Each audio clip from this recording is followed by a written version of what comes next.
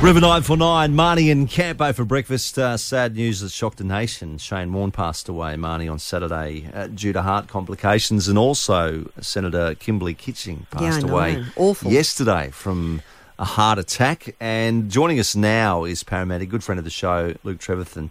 And Luke, tell us a little bit about how someone dies of a heart attack. What happens? Hi guys, how are you? Yeah, sad news about those two. In my experience, you don't just drop dead of a heart attack. And unfortunately, it's mainly men. You either have a defect that wasn't picked up in the heart, or you have what's called a coronary episode where an artery, because the heart has its own blood supply, where an artery will erupt and split, or you get blockage in those arteries because of a bad diet. And you don't get checked. Every 6 months, if you're over 30, you should be getting your blood tested. If you've got high cholesterol, you take the medication. If you've got high blood pressure, you do exercise, take the medication. And people often mistake heartburn for what's called angina, where you've got a small blockage and you walk up the stairs, your blood pressure goes up, you got a pain in the chest, you sit down, the pain goes away, and you think, I shouldn't have had that Mexican last night. And one day it's just too much, and bang, you're gone. How many times would you have performed resuscitation in the last 12 months? In the last 12 months, it's been pretty quiet. But over the course of my 25 years, 150, 200. Wow. I mean, That's obviously incredible. not everyone, Luke, is trained in performing CPR. They see things on TV and they kind of go, oh, crap, this situation's happening. What can I do to assist? I mean, ultimately, the aim is to be trained correctly. But if someone collapses in front of you and they say, right, perform CPR, I mean, what are some tips that people could do until someone can call, a paramedic like yourself to come and attend? Yep. Well, about early 2000s, Chicago's the world leader in what we call pre-hospital care. And around 20 years ago, the paramedics got so well trained that they were having these great outcomes, but traffic was not allowing us getting to the patient on time. And there's this golden hour rule where you get from injury to a tier 1 hospital. So they started training the community. So everyone should be doing CPR course for a start.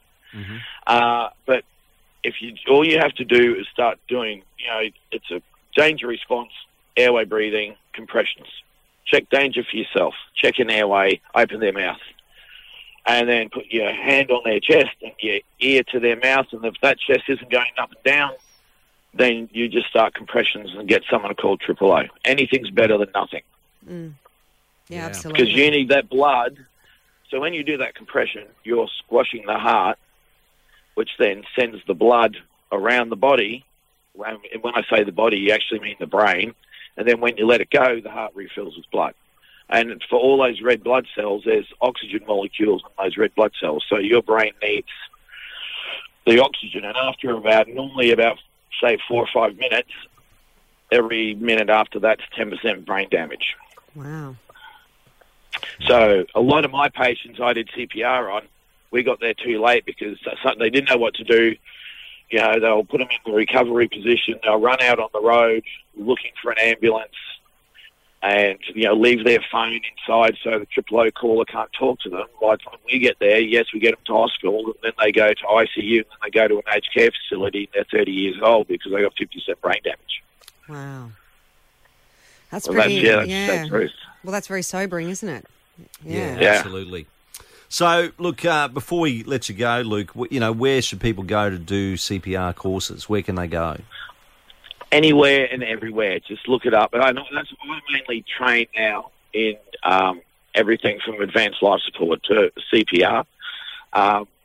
Even, pregnant mums go and do a CPR course because, pediatric CPR is similar but different because obviously it's a baby.